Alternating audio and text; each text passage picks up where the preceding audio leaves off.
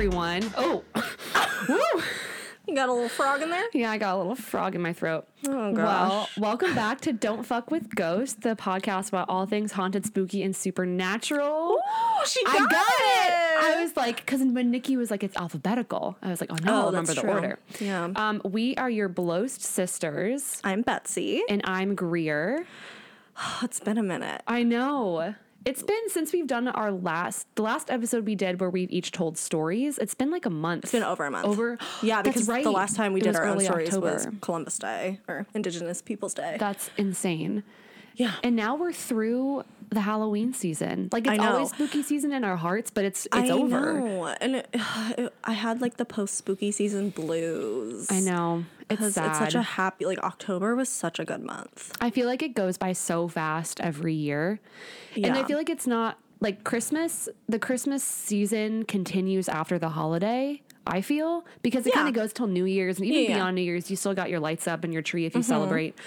But with Halloween, you're just done. I know. It's well, so and so sad. many people, like, the minute Halloween is over, switched immediately to Christmas.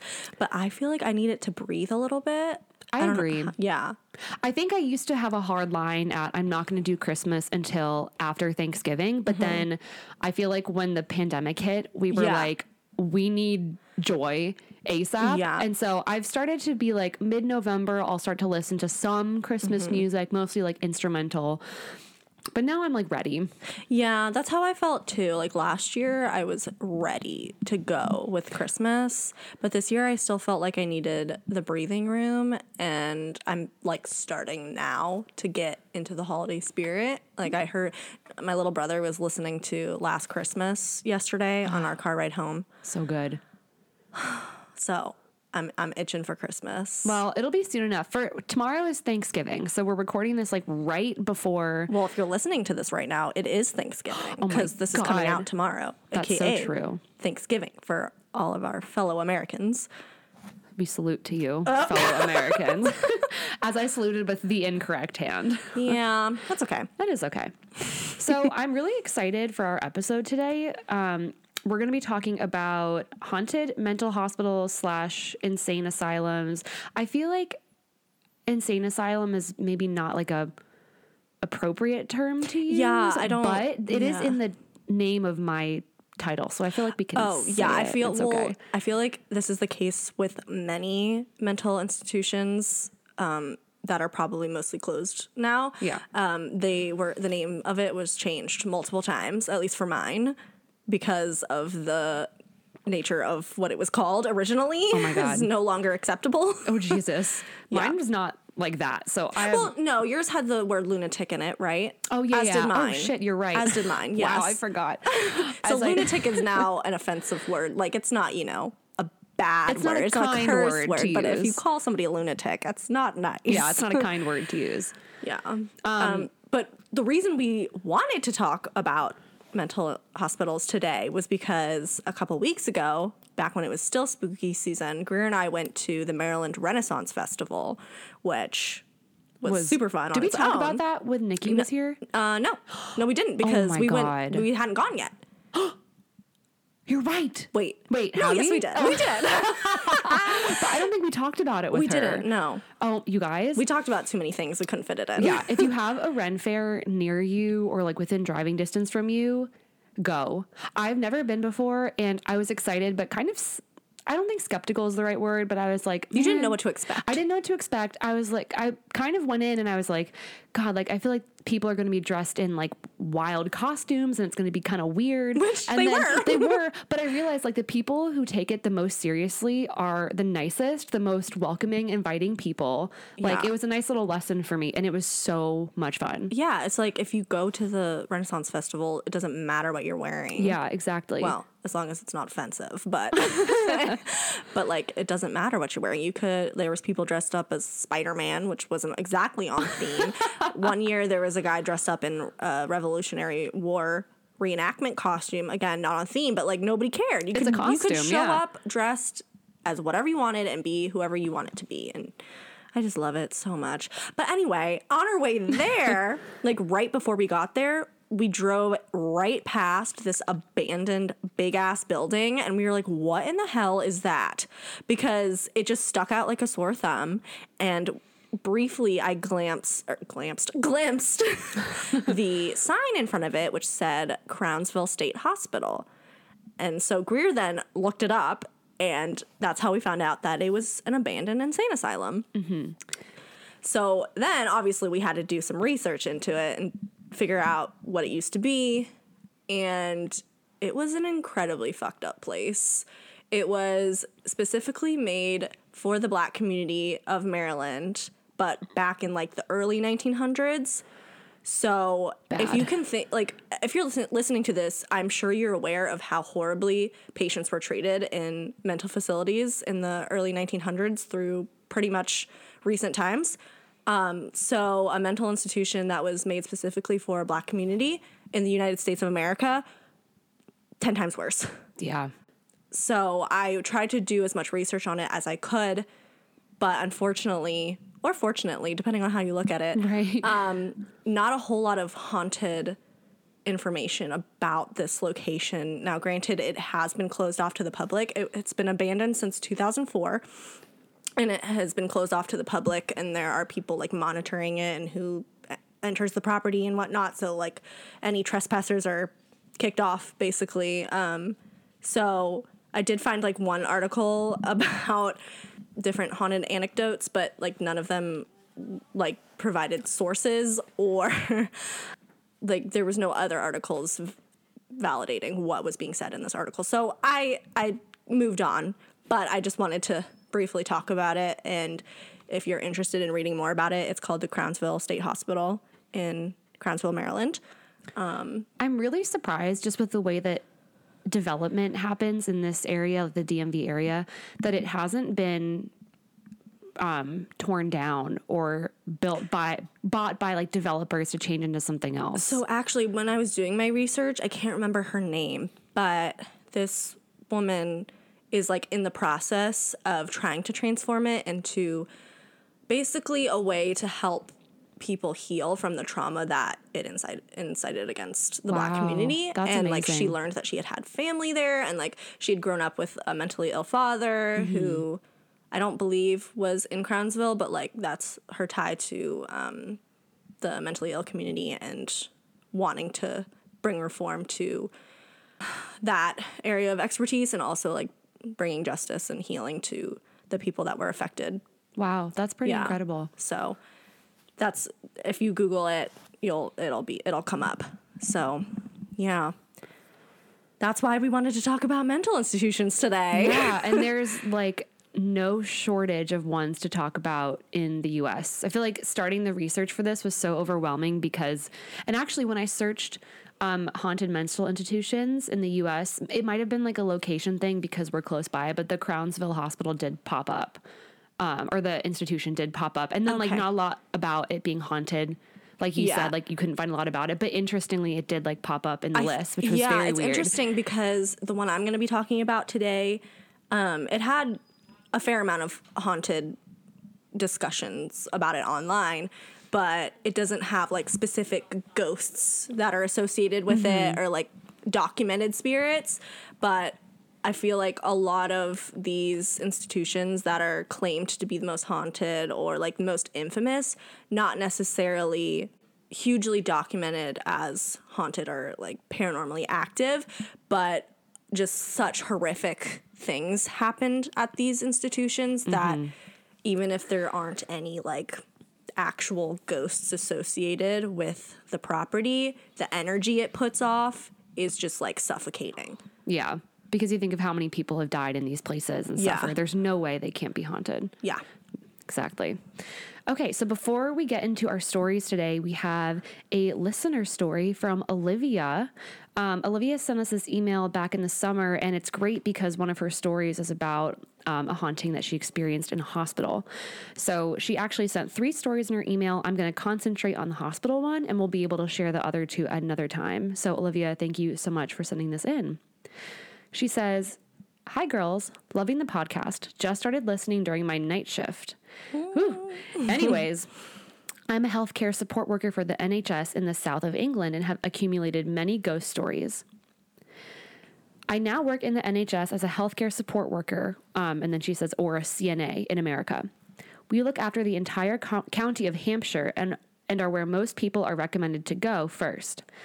I was working a night shift again, but this night I was on a ward I've always heard scary stories from. Let's call it the Blue Ward, just in case anyone hears my name, hears this in my area, and refuses to go to the ward, LOL. Smart. This shift, we had a room that most of the nurses went to sleep on their break, and I never sleep at work. A nurse was about to go on the first break when we heard screaming. This nurse came out and was bawling. She explained that she was just sitting up on the bed when she heard a whisper and just thought it was one of us as we were listening to the hospital episode of the podcast just before. I think she's talking about when you were talking about Hillview Manor. Yes, I think so too. Okay. She ignored the whisper and carried on to take her shoes off and was sat at the edge of the bed when something or someone grabbed her ankles. Oh, God. Why do ghosts always be grabbing? I don't know. They're touchy bastards. My foot's dangling off my bed right now. Watch your ankles. She came out screaming and told us all about it, and we shrugged it off as her just joking until she lifted up her trouser leg, and she had hand marks almost burnt into her leg. Did it, like, hurt her? Like, did she feel like she got stung or something? I don't know. It doesn't say. Olivia, if you know and you're listening, let us know if she was in pain. I would imagine so. Or she just looked down and was like, bruised I know. handprint. God. Needless to say, she didn't sleep that night, and we never used that back room again for breaks, even to this day. Hope you two enjoyed the creepiness of my life, and we'll read the other stories at another time. And hopefully it all made sense as I'm at work at the moment trying to be quick enough that the matron doesn't suspect me doing something unwork-related at 3 a.m. Stay creepy and keep up the good work. Sending love from the other side of the pond. Liv, XOXO. That's so creepy. Great, but also super creepy. I don't know if I'd ever be able to work a night shift at a hospital. Oh my God, no. I bet your mom has so many stories. My mom was an ICU nurse, and I think you have to work night shifts a lot when you first start because it's kind of like you're the newbie, so you get the crappy shifts. I should ask her. She always says that things in the hospital get really weird when there are full moons out. Like she says, it's like a known thing among healthcare workers. So Olivia, I wonder if that's the same in your experience too. But I've never asked her specifically about if she feels like any paranormal things have happened, but I should ask her because I'm sure she's had some crazy experiences. Even if they're not really ghost related, they're probably like things that can't be explained or, you know, she's lived a lot of years in that hospital. I just think that there's no way she doesn't have a plethora of stories. I know. Maybe that'll be our topic of discussion at Thanksgiving dinner tomorrow. I'll interview her. Phone me in. We can do a conference call. But yeah, thank you, Olivia, for sending that in to us. You guys know the drill at this point, but if you have paranormal encounters of your own that you want to share, feel free to send them into our email at dfwgpodcast@gmail.com or, shoot us a DM on Instagram and we can share stories that way as well. And if you want to record your story like via audio, those are really fun for us to put into the podcast. We haven't had an audio recording since like episode 3, maybe? Because we had a couple from your coworker and then one from my cousin. Yeah. Okay. So today I'm going to talk about the Trans-Allegheny Lunatic Asylum, also known as the Weston State Hospital, located in Weston, West Virginia.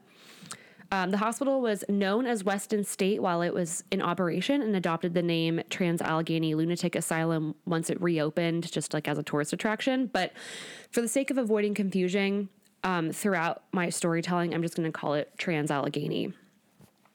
So Trans-Allegheny served as a psychiatric hospital that was operated from 1864 to 1994 by the state government of West Virginia. The building is really beautiful. Damn, I had a picture pulled up. Hold on. That I was going to show you. Okay.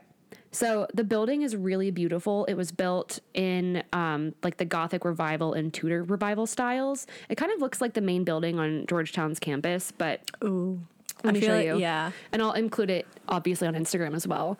But oh my gosh. Yeah, it's that's like gorgeous. Stone, like beautiful stone. It kind of has these spires and like points reaching up to the sky. It looks obviously kind of run down now, but I think when it was in operation, it was like supposed to be really beautiful. It is the largest hand-cut stone masonry building in North America, and the property's total acreage is 666 acres. Did they do that on purpose? I don't know. I read that and I was like, oh, I gotta include that in my notes. So, yeah, we're not starting out on a great foot, just with the building alone. So Trans-Allegheny was built following what is known as the Kirkbride Plan. Hey, mine too. Oh shit. Good. I don't have to discuss what the Kirkbride Plan is now. I got bullets. Okay. So the Kirkbride Plan, which was developed by American psychiatrist Thomas Story Kirkbride in the mid-19th century. He theorized that environment and exposure to natural light and air circulation were crucial to healing the mentally ill, and buildings that were built according to the Kirkbride Plan had the following features. They had long, rambling wings, usually around 8 in total. And so the entire institution that followed the Kirkbride Plan was supposed to house about 250 patients. Each wing had its own ward, which housed things like a parlor, a bathroom, a clothing room, and an infirmary. The wings furthest from the center of the building would be reserved for the most dangerous and volatile patients. And Kirkbride also emphasized the importance of having fertile hospital grounds with like beautiful vistas and pleasing views. And he recommended a minimum of 100 acres per property. So Trans-Allegheny did that times 6.6. He suggested that there should be 71 staff, which I don't know if you came across that number too, but I was like, that's very specific.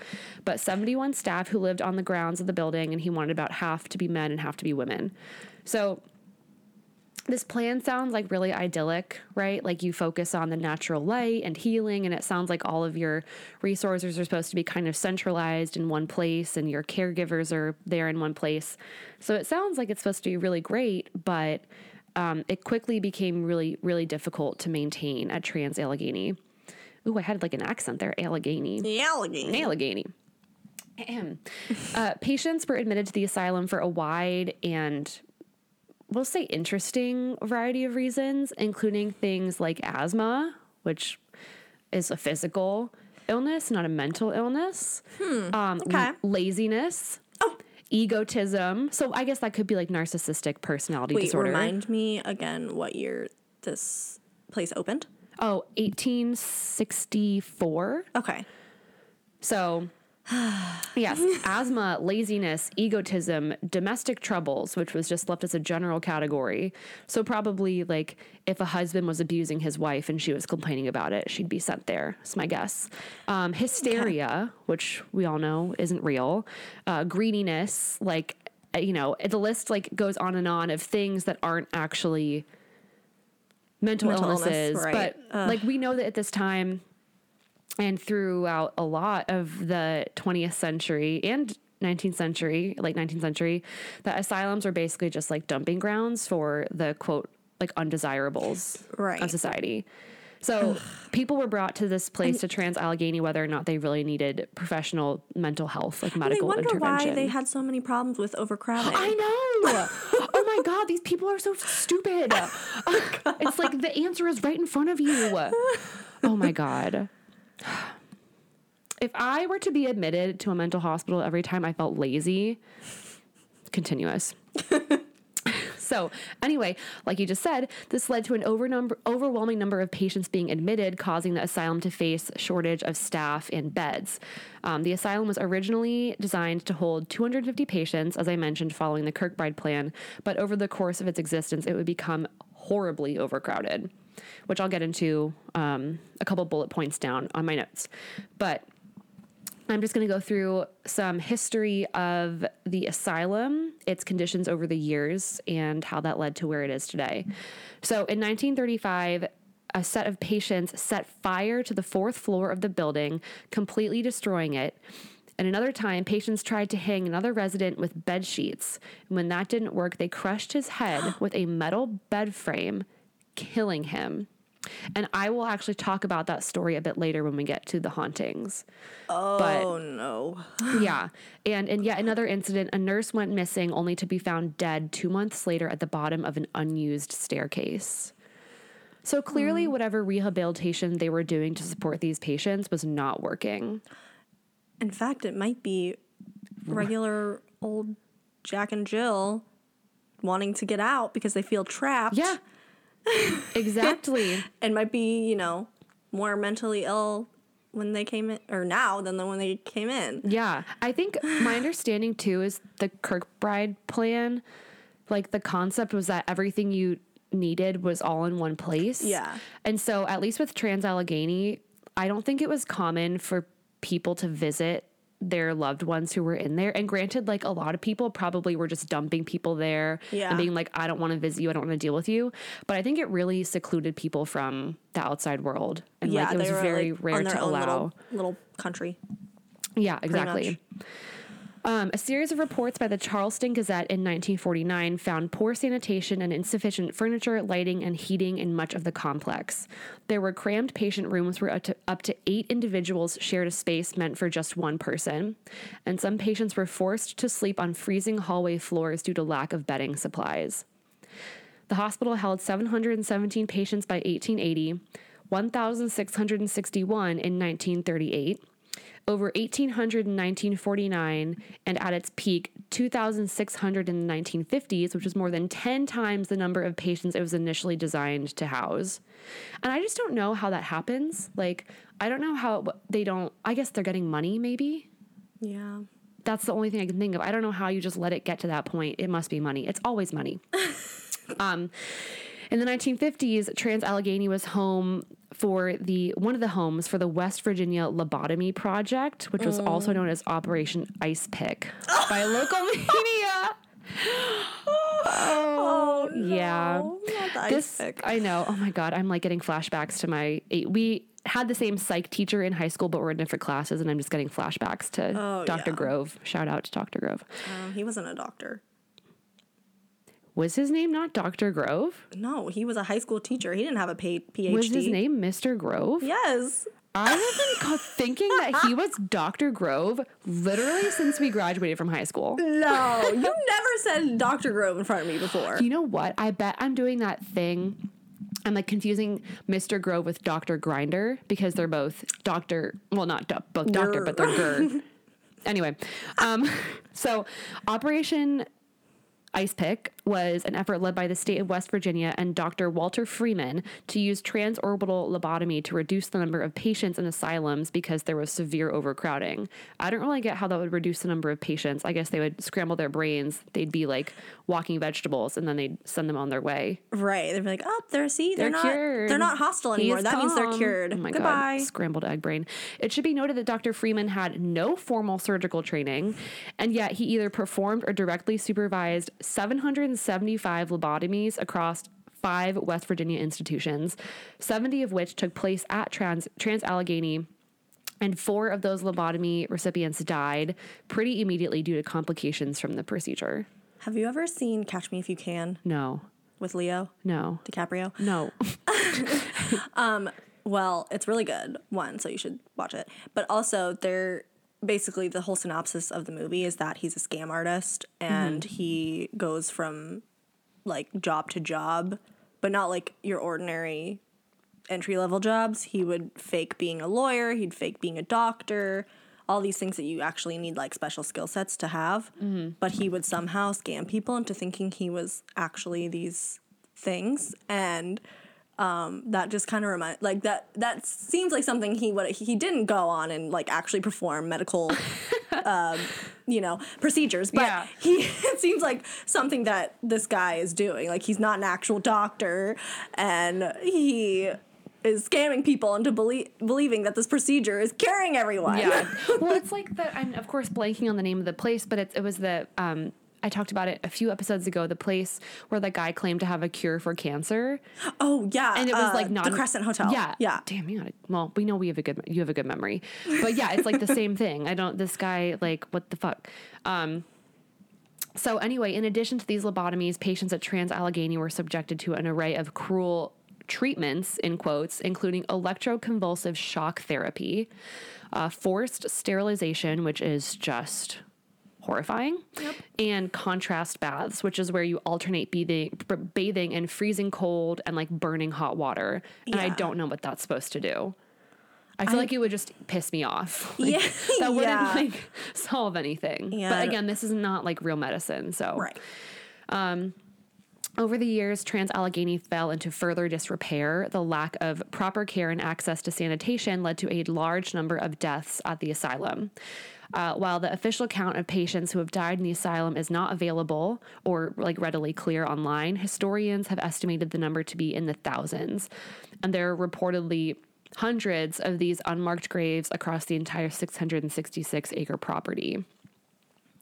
Apparently, the state of West Virginia attempted to exhume and identify the bodies, but this endeavor was discontinued after allegedly 4,000 pieces or sets of remains were found on the property. So I guess I should amend what I just said, that there weren't reportedly hundreds of unmarked graves, there were thousands, or at least thousands of human particles discovered in the ground. God. I know. By the 1980s, the hospital reduced its patient population due to changes in treatment for mental illness. They probably realized half the shit they were treating wasn't actually mental illness and was some other type of illness or just nothing at all. But the smaller number of patients didn't really equate to increased quality of care. Trans-Allegheny staff, still in the 1980s, so like in more of the modern era, was known to lock patients who could not be controlled in cages. Not just like locked in their rooms, locked in cages. I'm envisioning those cages in the basement in Barbarian. Literally. That's all that was in my head. Yes, same. So yeah, that happened. Oh my God. On January 26th, 1986, West Virginia Governor Arch Moore announced that Weston State Hospital, so Trans-Allegheny, I copied my notes wrong, but Trans-Allegheny had lost its distinction as a mental institution. The building officially closed in 1994 and sat vacant until 2007 when it was purchased by a man from Morgantown, West Virginia named Joe Jordan. Sounds like a cult leader. I know, like Jim Jones. Sorry to Joe Jordan, but sorry. Joe Jordan worked diligently to preserve and partially restore the asylum's historic buildings before reopening the complex to the public in 2008. And today, the hospital offers a wide variety of thematic tours pertaining to its history, psychiatric medicine, and all things haunted, spooky, and supernatural. Whoa. I'm just 2 for 2. What? The tour guides dress in clothing that resemble 19th century nurses' outfits, which I think is so fun. Didn't the tour guide, when you did in like the first episode, the place that you talked about? Oh, I'm thinking of the pictures on Instagram where they're wearing the Monte like, Cristo homestead. Yes. They dressed in like 1800s Victorian garb. I love that. I think it makes it so much more fun. Yeah. But so that is just a brief history of the Trans-Allegheny Lunatic Asylum. There's a lot more like in-depth that you could read about online, but that's my quick overview. And now I want to get into the hauntings. Ooh. So there are several hotspots for paranormal activity and well-known entities at Trans-Allegheny. All sorts of accents today. First, there's Lily. She was believed to have been born in the asylum around the early 1900s, and she tragically died of pneumonia at just 9 years old. So that's even more sad because if she was born inside those walls, she probably never saw the outside world. Because you have patients who are, brought there from their external life. Right. But like if you're born in a place like that, there. Oh my God. You're never going to know real life. Her room in Ward 4 is filled with toys and trinkets to honor her youthful spirit. Her pink music box is reported to mysteriously play an eerie melody all on its own, even when there are no tourists or guests in the room. People have also heard disembodied giggles and seen balls roll across the floor like she's begging someone to play with her. Okay, I like low-key would love to hear a disembodied giggle. Okay, that makes one of us. I think if we were someplace like this where like it might happen, I would want to hear it. So you're telling me in the middle of the night, low key, like, you want to like, I don't know, if I'm not like actively in a scary place like that where I feel almost trapped, I feel like I would not enjoy that. But if we were just like chilling right now and we hear it, I can guarantee you, bitch, if we heard it, We would not be having a fun time. I would just be like, what the fuck? It would give us a good anecdote, though. Yeah, it would. Well, you can focus on that. I'm going to try to avoid hearing a disembodied giggle, just personally for me. Okay. I'm going to avoid that.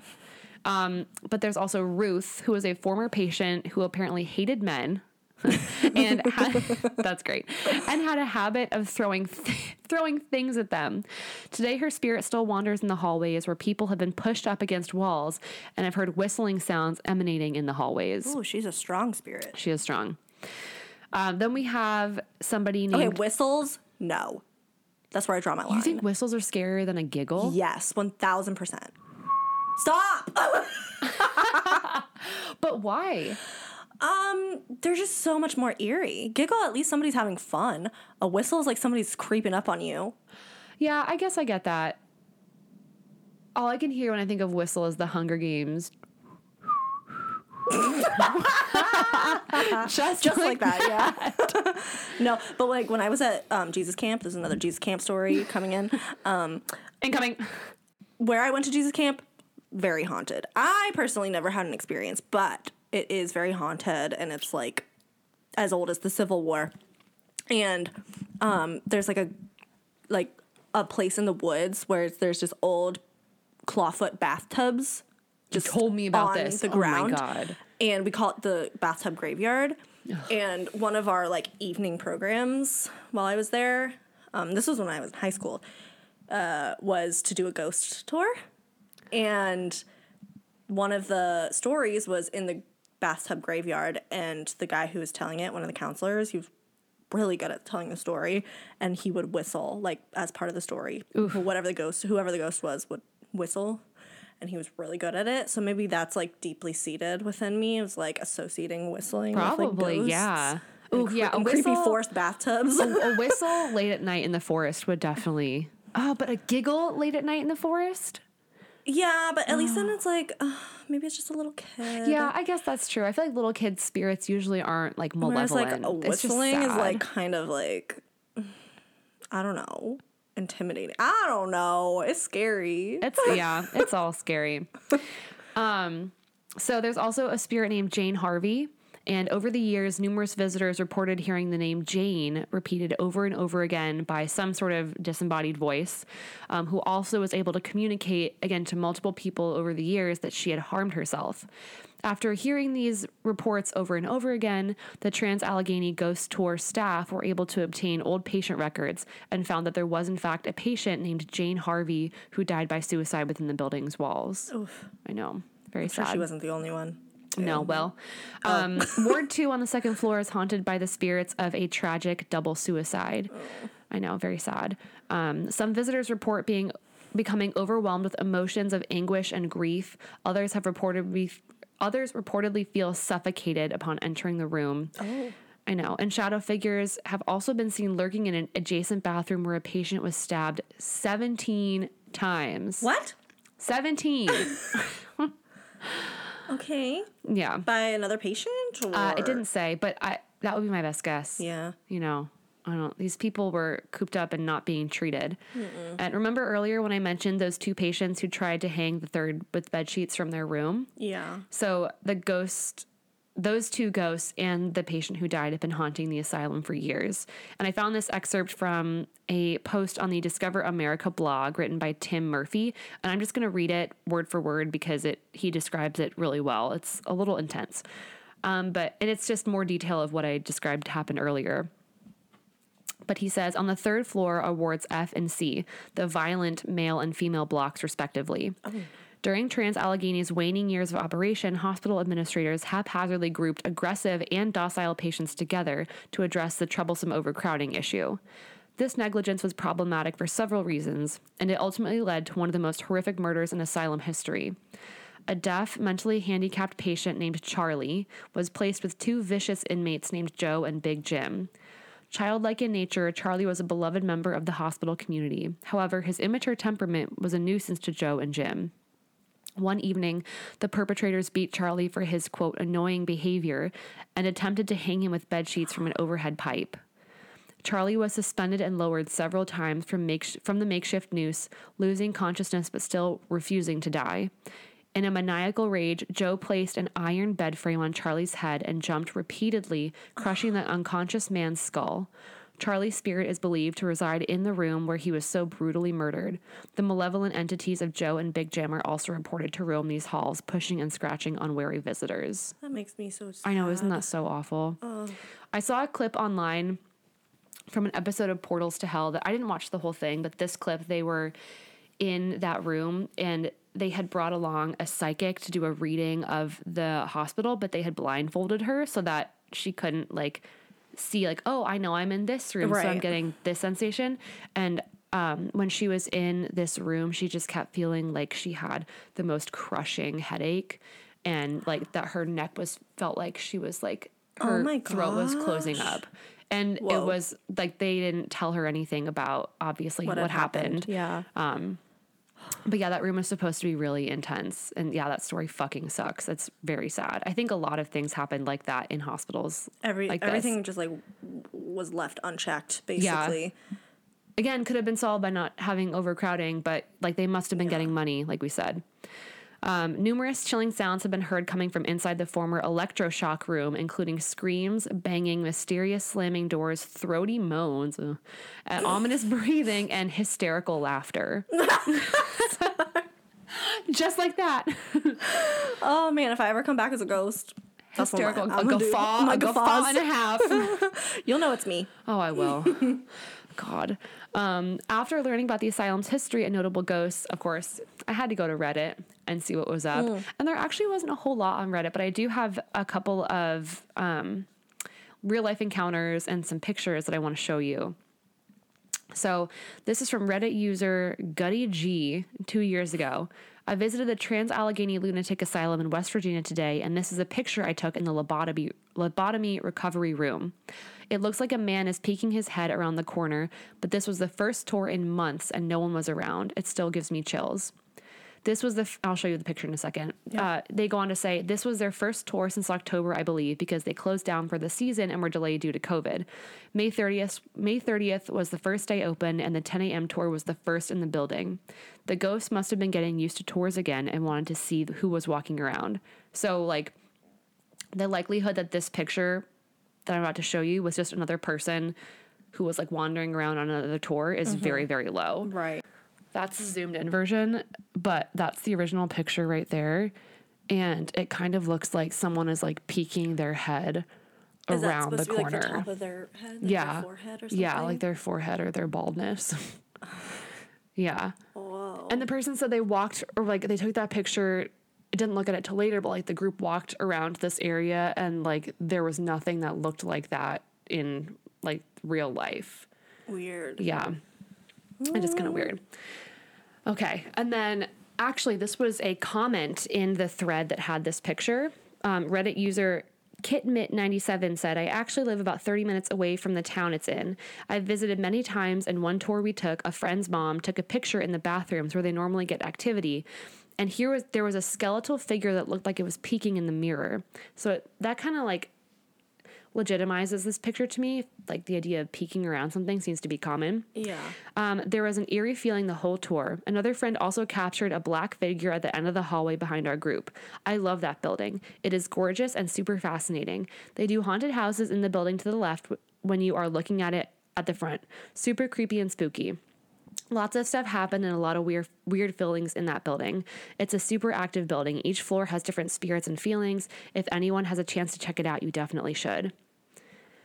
So Trans-Allegheny Lunatic Asylum today is open for both historical and paranormal tours, as well as guided and private overnight ghost hunts. And guests have the option to explore the main medical, forensics, and geriatrics buildings. And I think like you have to sign a waiver, like I think you do for all these things, but I'm pretty sure you're locked in there from like 5 p.m. to 9 a.m. And they kind of show you the spots to ghost hunt. But people say even if you're going into it with a group, the building is so huge that it's very easy to kind of wander off and all of a sudden you're completely by yourself. Nope. And like they are restoring parts of the building, but the vast majority of the rooms, it's like the peeled paint, the like rusted, overturned old furniture. Yeah. Yeah, it's like super creepy. They also host a plethora of Halloween-themed events, including haunted houses, galas, and fall festivals. I checked, and it's like a 4-hour drive. I was going to say if it's like an hour, that'd be easy to get to, but 4 hours isn't too bad. Is it just like a day thing? They have like all different sorts of events. So I'm saying like if we ever had a nice little weekend trip. Yeah, like a little long weekend, we could go. I'd be down for the fall festival. I don't know if I could do a haunted walkthrough at a haunted location. No. I would maybe do a historical tour because then you're still in the building. Didn't you say they do like ghost tours during the day too? I think they do have daytime ghost tours. We could do that. I'd do that too. Oh. I'd do it. Okay. I want to know the ghost stuff besides what you've already told me. I bet there's so much more that I didn't even cover. So in conclusion, with all of the death, torture, and inhumane living conditions that characterized Trans-Allegheny Lunatic Asylum, it's no surprise to me that its halls are haunted to this day. And I can only hope that the thousands of lost souls who may be connected to the asylum's grounds can one day both find eternal rest and make peace with the atrocities they faced while on this earth. And that is my story on the history and hauntings of the Trans-Allegheny Lunatic Asylum. Ooh-wee. Have you seen the Ghost Hunters episode on this? No. I need to get your Discovery Plus login. Well, I already gave you the logins, dude. Okay. Well, I need to get it from you because it has been featured on Portals to Hell.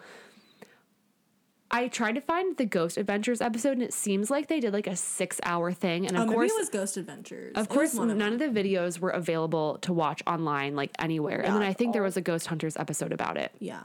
But I haven't watched any of them. But it seems like it's widely covered in all those places. I did watch the Portals to Hell clips on YouTube, which was really interesting. Nice. But there you go. Okay, so it's my turn now.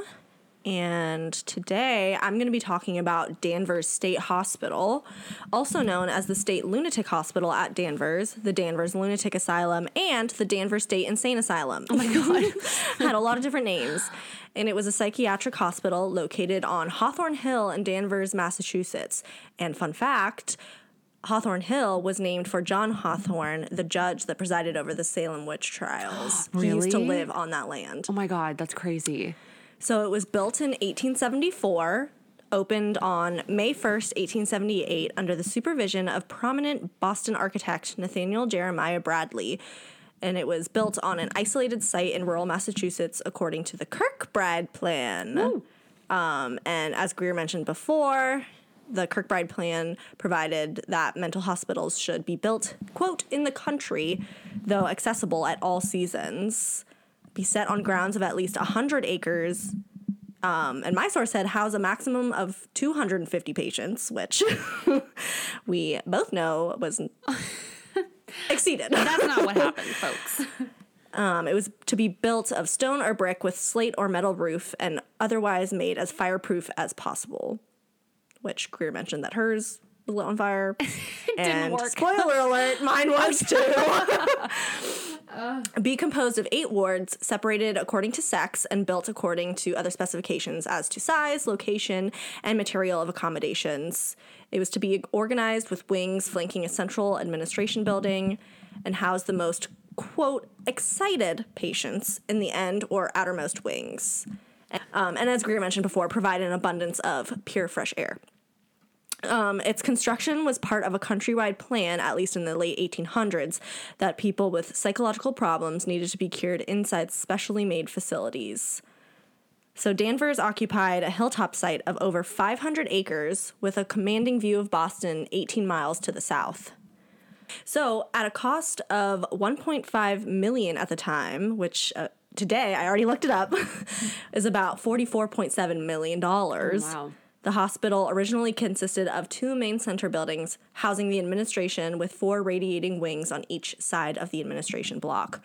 The kitchen, laundry, chapel, and dormitories for the attendants were in a connecting building in the rear, and on each side of the main building were the wings for male and female patients, respectively. The outermost wards were reserved for the most hostile patients, as I mentioned before, and renovations were made over the years, but most of the buildings on campus were connected by a labyrinth of tunnels. Ew. Which is, I think, is how they kept the air circulating. Was through the tunnels. Interesting.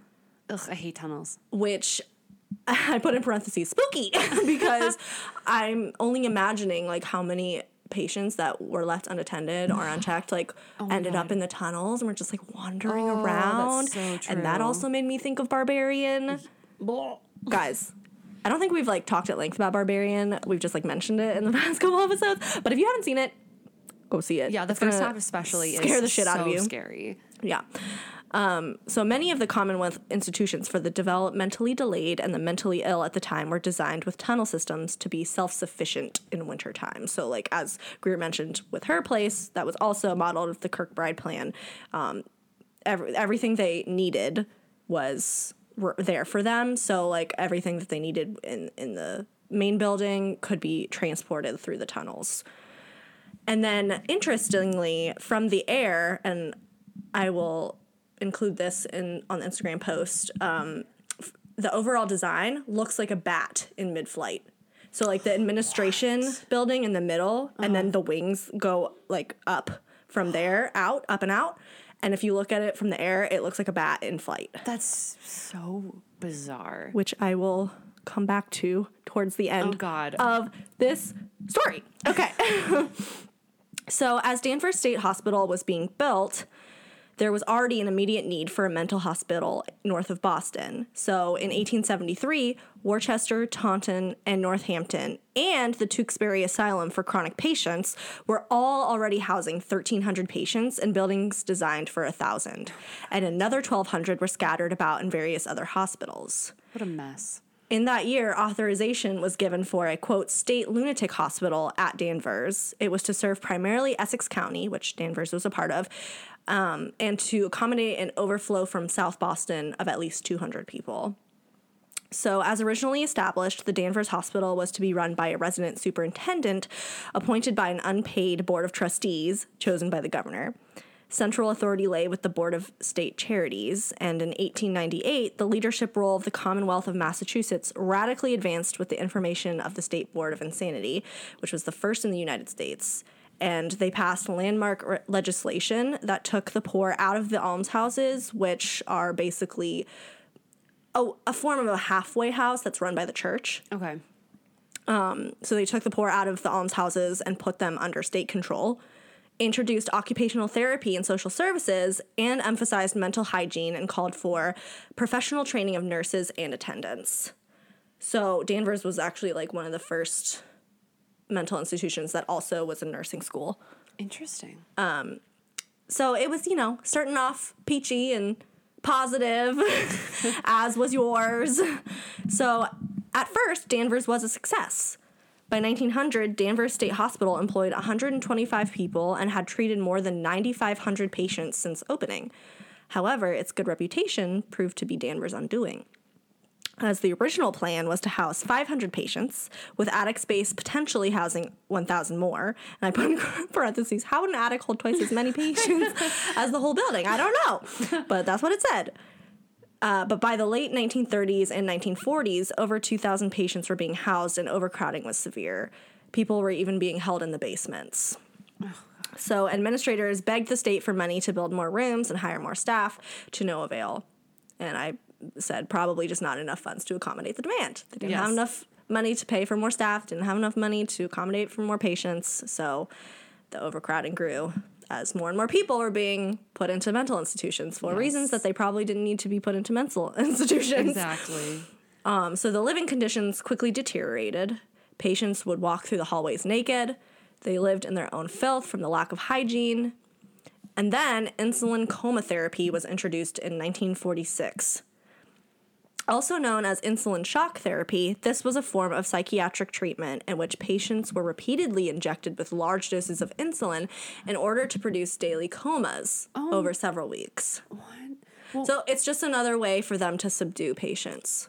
what was this supposed to treat something specific, or did they just use this for like? It's just it seems similar to lobotomies in that it was kind of To just make them like vegetables. yeah, and they're like it'll cure anything basically.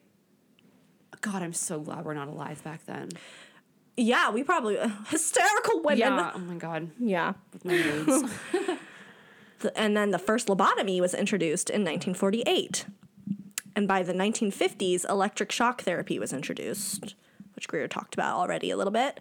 Electroconvulsive therapy is a psychiatric treatment where a generalized seizure is electrically induced to manage refractory mental disorders, but essentially was used to make patients submit. That's insane. I mean, not the right word to use here. That's bad. Right. Yes. The use of straitjackets for, quote, misbehaving patients was also reported. And then I found this actually off of the hospital's website. Now, the hospital, I'll get into this more later, but the hospital isn't in use anymore. It's not a mental institution anymore.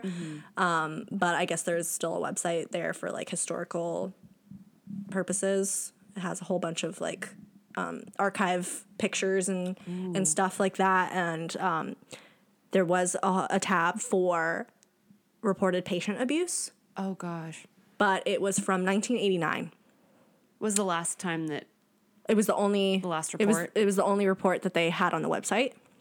I couldn't tell if the report was detailing an incident that happened in 1989 or if that's just when it was reported. I want to say it happened in 1989, though. But basically, I'm going to read to you. There were several incidents listed, but I'm going to read to you one that stood out the most to me. And they've changed all the names, obviously, so, you know, privacy reasons. Yeah. According to the written complaint filed by a day program, this incident occurred in the evening on a ward porch. Client X and another patient were playing chess and were swearing at Mr. A. And Mr. A then placed a help call, took off his glasses. So if you aren't aware, Mr. A is a worker. He's not one of the patients. Got it. Okay. So Mr. A then placed a help call, took off his glasses, pointed to the two patients and said, "You guys, come here." The patients did not move. Mr. A then began throwing chairs and approached the two patients. Mr. A grabbed client X around the neck, at which point X fell over a chair. Mr. A then swung a chair at X, hitting him in the right knee. A fight then ensued in which the other patient knocked Mr. A to the floor. Staff from other areas began to arrive and restrained the two clients involved in the altercation and other patients in the area. According to Mr. X, while he was restrained to the gurney, Mr. A was kneeling on his face. According to other staff involved in the restraint, it did not require an excessive amount of force from the 4 to 5 staff to restrain Mr. X. Another patient who was present at the time stated that Mr. A smashed her head into the floor in the process of trying to restrain her and sat on her head when she was restrained. There was no evidence in the statements that she required restraint. According to one staff who arrived at the scene, Mr. A was on top of a patient with his hands around the patient's neck and appeared to be, quote, applying excessive force and endangering the safety and welfare, unquote, of the patient. This employee assumed that the person doing the choking was a patient and broke the chokehold because, quote, I saw the danger. Mr. A screamed and said, "I'm staff." Later in the incident, the second employee also witnessed Mr. A straddling a patient's legs, whose arms were already in restraints. Quote, twist the patient's left foot in a clockwise direction to the point of almost snapping. Oh, God. I yelled at him to stop, end quote. Mr. A then twisted the patient's other foot until the second employee again yelled at him to stop. Mrs. G, a registered nurse and chief hospital supervisor, responded to the help call, found Mr. X on his back in a gurney and 4-point restraint. 4 or 5 MHWs, which I don't know what that is. Mental health workers? Maybe? Oh, Maybe. there you go. No, that's probably it. Mental health workers were transferring the gurney to the corridor. Mr. X attempted to sit up, which he was unable to do because of the restraints. At that point, Mrs. G observed Mr. A, quote, jump into the air and land with his full body weight, left knee first, on X's mid-sternum. What in the... Following that deliberate force, Mr. A once again lifted his knee and with harmful intent forced his knee down on X's chest in the mid-sternum area. In both instances, the force applied was severe enough to push Mr. X's back into the mattress. In an interview with DPPC investigators, Mrs. G described the incident, quote, I've never seen anything like it. It was disgusting to see. Terrible, end quote. Mrs. G did not report this incident to the DPPC. 2 other staff involved in the incident signed statements that they saw no abuse. Mr. A left work that evening saying that his wrist had been injured in the incident.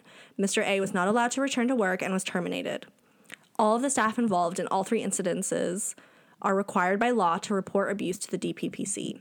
All of the staff involved are required by DMH regulations to file complaints whenever an illegal, dangerous, or inhumane incident or condition occurs. None of the staff involved in any of the incidents call the DPPC hotline to report the abuse. None of the staff involved file a formal complaint as required by DMH regulations. Some staff did report the matter to their supervisors. Oh my God.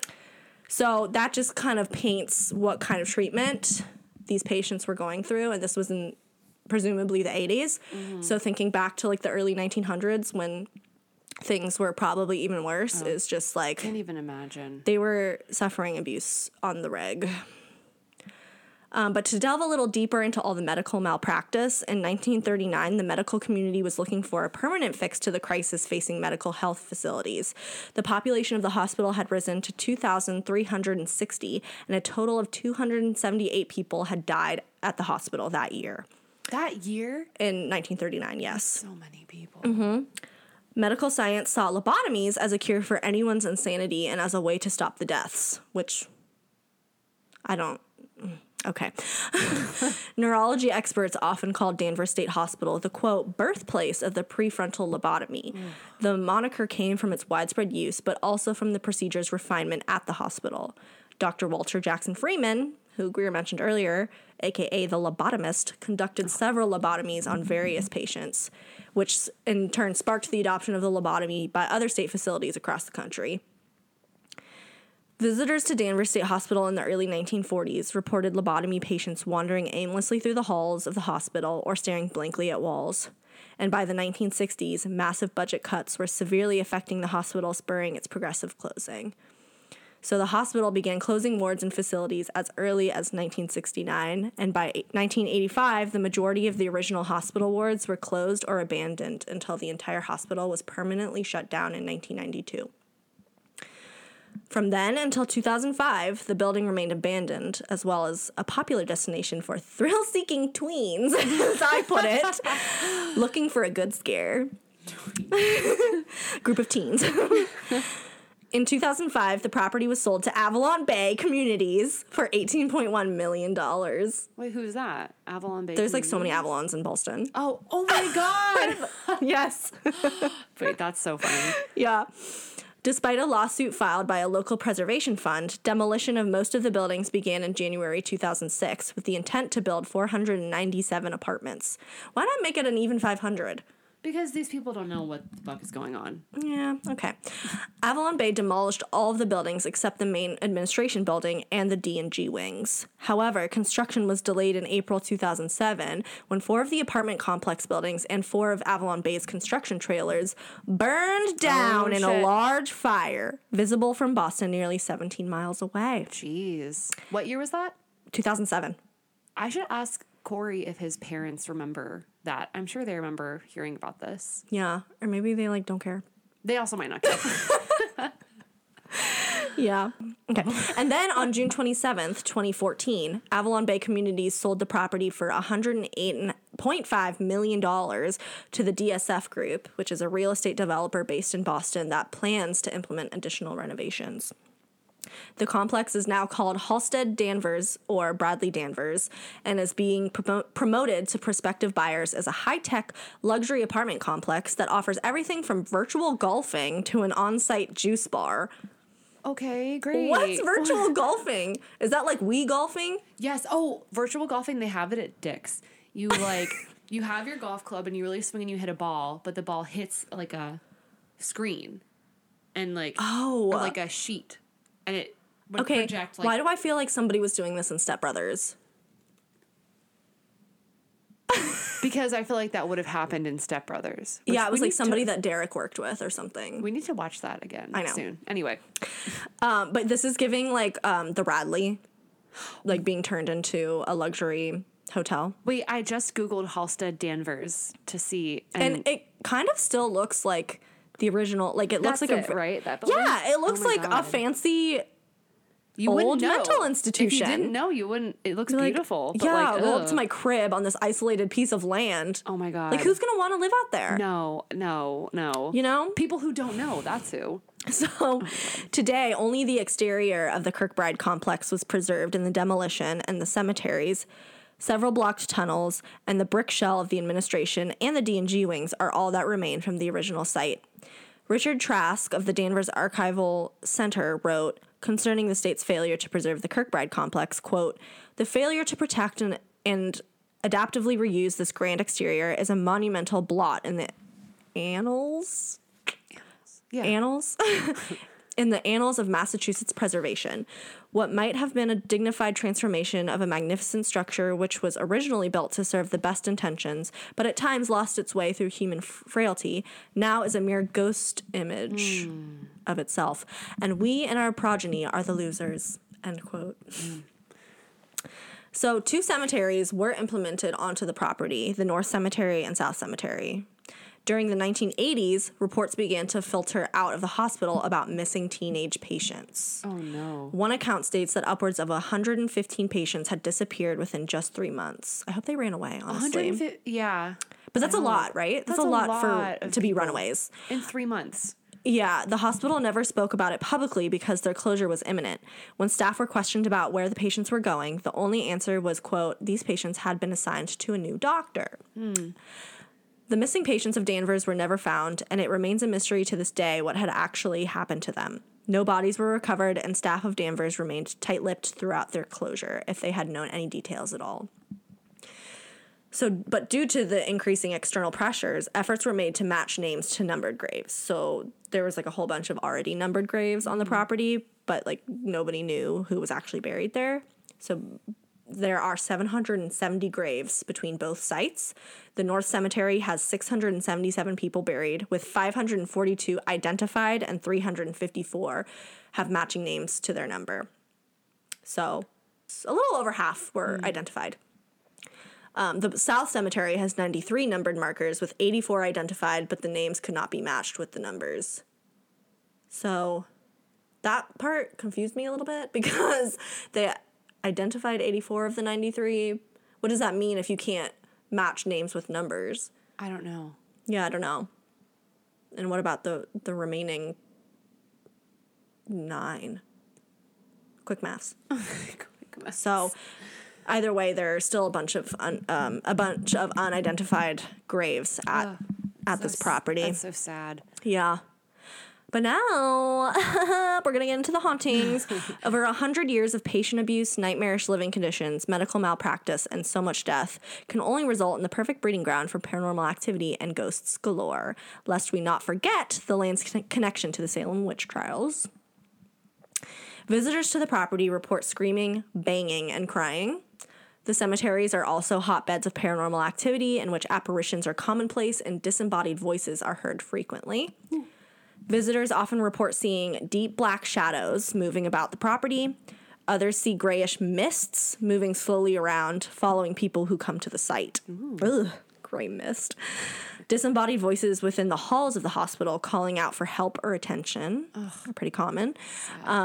Even after the property became an apartment complex, residents and visitors have recorded full-body apparitions. I have not found any. I will keep looking. Oh, my God. Flickering lights and sound of unexplained footsteps and doors opening and closing on their own. No. It's just, like, not worth it. I feel like there's no way you can't know when you're applying for this place that it was a mental hospital previously. Right. That was, like Google horrible. the name of the property. And I feel Yeah, like or even if you show up for a tour, you're like, what is this place? Yeah, like, why is it this way? Yeah. Unfortunately, Danvers was never really a ghost hunting hotbed because the site has been closed to the public, including the 13 years it sat abandoned. Many paranormal investigators have tried to sneak into the compound, but they got arrested before entering. The state of Massachusetts and the community police routinely patrolled the grounds. Over 120 ghost hunters have tried and failed to get access to the site. Oh, my God. However, a few hunters did succeed in getting onto the property during the day, but only one team has investigated at night in the last 25 years, which was the Rhode Island Paranormal Research Group. However, no evidence has been released from that night, and they refuse to talk about it. That means some shit went I said, down. but like, for why? Aren't you ghost hunters? Maybe they were threatened by the spirits. That's in like there. that's like the only explanation I can think of for why they won't talk about it. Like, if whatever entity was in there, like, scared the living shit out of them. Of like, if you tell anybody I'm here, I'll kill your family or something I'll follow like that. you home. Oh God, yeah, something like that. Danvers. Oh, I also found a Danvers Herald article titled "The Lore and Lure of Danvers State Hospital" by Michael Puffer, published October 29th, 2003, about encounters at Danvers State Hospital. Festival of the Dead hosts Christian Day and Robert Murch went on a ghost hunt of the famed Danvers State Mental Hospital. At this time, 2003, the state had an allowed maximum of 20 people to the twice-monthly 2-hour tours of the grounds. And this was the only source that I found that actually talked about this place giving tours. And this was 2003, so it was still abandoned at this point. It hadn't been bought by Avalon Bay yet. Yeah. And it also made me think, well, if there's a twice-monthly 2-hour tour going on, why do people feel the need to trespass? But I guess if it's during the day and they want to do it at night. That's probably what it is. Or they're just, like, impatient. I don't know. They're just rowdy tweens or whatever. Rowdy tweens. Rowdy gains. Okay. So they spoke with Geraldine Lavasseur. Don't know if I'm pronouncing that right. Sorry, Geraldine. Whose family would hear footsteps in the second-story hallways of their home when nobody was upstairs. Doors would open and close. Lights would flicker on and off. Now, Geraldine had grown up on the grounds of Danvers State Hospital in a house lent to her father, who was a hospital administrator named Gerald Richards. Now 52, Geraldine clearly remembers one day in her youth when her sister and a brother were playing upstairs in the attic. Oh my God. This is giving Hereditary right now. And saw an apparition of an older woman angrily scowling at them. Oh no. I'm just imagining her like in the corner. Like ugh. No. They were too scared to move until their mother ordered them to come down. So, like, how long do you think they were up there? Because, like, I don't know how long their mom was probably busy doing housework all day and, like, was like, what? It's too quiet. Where are my kids? Oh, my God. Maybe they were, like, transfixed and that's why her mom's like voice. petrified. Yeah. Geraldine was in high school when her bed covers were pulled completely off her bed. Nobody was in the room. She was petrified, but said she always had the feeling no real harm would come to her. So I guess that's nice. Now Geraldine works as an assistant to the chief nurse executive at Spalding Rehabilitation Hospital, a career she said was inspired by her father's teachings about the importance of caring for the mentally ill. At this point in time, the property was held by the Massachusetts Department of Capital Asset Management, who can attest to the interest of lovers of ghost stories and spirit seekers. That year alone, the agency had received more than a dozen requests by people wishing to perform seances there. Oh, boy. These requests were turned down, as the agency hopes to discourage anything that would fan the interest of people in the place, leading to more trespassers sneaking in and possibly getting hurt in the failing floors of the buildings. Oh, the trespassers. One such requester was Salem resident Bob Murch, a financial researcher for Fidelity Investments by day.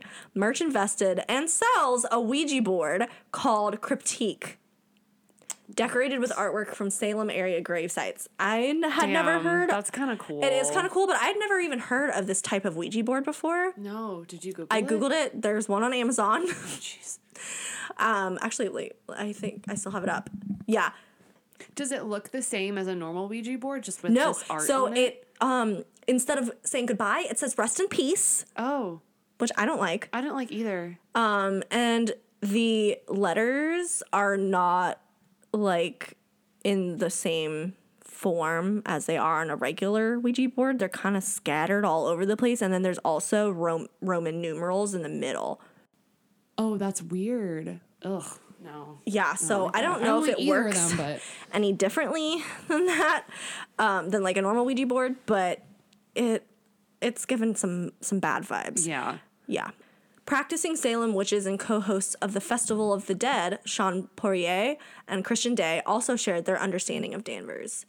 This is a quote from Christian Day.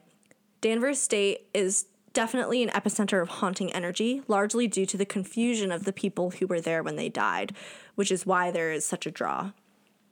And then Poirier said he'd visited friends at the asylum before its closure, and that during his visits he felt the energy of the place, though whether it was haunted by actual spirits or just an emotional charge of energy, he couldn't say. Wow, that's really sad. Yeah. So while Danvers is not featured in your typical ghost hunting media, Danvers State Hospital has inspired the works of many artists throughout the year. It was the setting for the film Session 9, which was a 2001 psychological thriller centered around an asbestos abatement crew Oh my God. who take a cleanup job at an abandoned mental asylum amid an intense work schedule, growing tensions, and mysterious events occurring around them. Its title refers to a series of audio tape sessions with an asylum patient that run parallel to the crew's experiences. Ooh. Sounds pretty interesting. good. Yeah. The hospital was also featured in the 1958 film Home Before Dark, and most famously, the Danvers State Hospital is believed by literary historians served as inspiration for the infamous Arkham Sanatorium from H.P. Lovecraft's The Thing on the Doorstep. Ooh. Lovecraft's Arkham, in turn, is the inspiration for Arkham Asylum, a psychiatric hospital within the Batman universe. Oh. And where the Joker was kept in a straitjacket. Do you remember that? Oh, I mean, no, but Did you watch the Joker? It's heavily referenced in Joker with Joaquin Phoenix. yeah. But you haven't seen that? No. What? I know. Queer. I know. It just wasn't the vibe. It is a very sad movie. Yeah. But yeah, That's that's cool. what it's. The Arkham Asylum is based off of this mental hospital, That's really cool. which is really, really cool. And brings me back to my point that I mentioned earlier about how from the air, the Kirkbride plan design looks like a bat in flight. Oh my God. Yep. Wow. Smart. So, in conclusion, with such sadness, neglect, abuse, and trauma comes a staining of the land. From the involvement with the Salem witch trials to the horrors that occurred at Danvers, it's not shocking that the land was home to one of the most haunted mental asylums, now residential buildings, in the world. And that is my story of Danvers State Hospital and the hauntings that have occurred there. That was fascinating. I think I told you this. I think I did text you this yesterday, but this time around, I felt more interested in the actual history of my place than I did. Like, the ghost stuff is always interesting, Right. but I was like, this is so beyond fascinating, Well, the real life history Yeah, of it. because, like, you know there's going to be hauntings that are coming from this, but you want to know why, right? Yeah, exactly. And that's all in the history of what went down at these places and, like, what caused these spirits to be so tormented. And So, trapped. yeah. Those were... We, like, killed it with the stories today. Those were great. So I guess that means it's time for our paranormal protection tip of the week.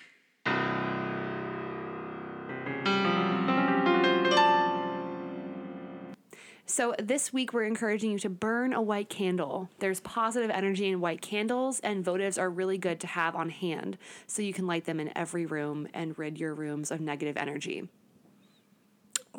That's a good tip. Yeah. I have a lot of That one's white. Does it have to be like white wax or does it have to be like a white? I think white, like when exterior? I'm thinking of like those tall white candles. wax candles. Okay. All right. Maybe we can find some at Home Goods next week when we go. Oh my God, guys. We're so excited to finally go to Home Goods. We didn't get there for fall decor, but I had a shit ton. Like all of those pumpkins on my dresser right there are Home Goods. Except for that one I got from Ren Fair. I was like, wait a minute. Yeah, but the rest are from Home Goods. So I already had a This shit one is ton so of. nice. Yeah. Yeah. We're going to Home Goods for Christmas decor, and then we're going to the Olive Garden for dinner because it's the Olive Garden. I still don't think I've been to Olive Garden since pre-pandemic. I absolutely Back when they haven't. took pesto off the menu. I know. What the fuck is that about? So I still have a little bit of beef with them. That's fine. I'm going to get my 5 cheese ziti al forno and just be happy. Okay, I'll be happy with the breadsticks and the salad and true. whatever else I get. You should get the 5 cheese ziti al forno. Or we should get 2 different kinds and split. Okay, Okay. cool. Well, thanks so much for listening, guys, as always. Make sure to follow us on Instagram and TikTok. Our handles are both at DFWG Podcast. And you can join our Patreon at patreon.com/DFWG podcast if you are enjoying our show and wish to be a part of our growth. Shout out to our patrons, Brittany, Nikki, and Jeremiah. We can't thank you enough. For supporting our work. Thank you. being a part of our spooky community. And as I said earlier in the episode, you can send your encounters to our email address, dfwgpodcast@gmail.com. And please rate and review us on Spotify and Apple Podcasts. And you can share this podcast with your networks. We're on any platform you could think of. Pretty much, we're there. So remember to burn a white candle to manifest positive energy. And always stay away from Ouija boards. Bye. Bye, guys. Happy Thanksgiving. Oh, yeah. Happy Turkey Day. Ham is better.